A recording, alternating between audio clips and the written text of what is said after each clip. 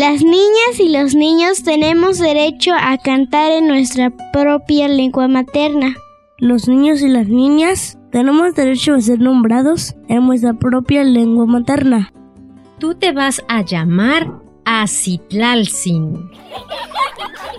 Las niñas y los niños tenemos derecho a no ser discriminados por nuestro lugar de origen. ¿Y tú, Rosita, de qué comunidad eres? Yo soy de la comunidad de Xaltokaj. Bienvenida, Rosita.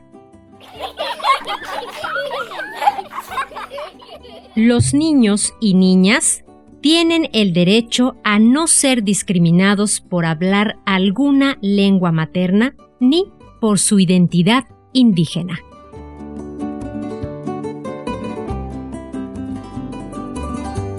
Esta es una producción de Xaltokaj Radio, con el apoyo de Cultural Survival.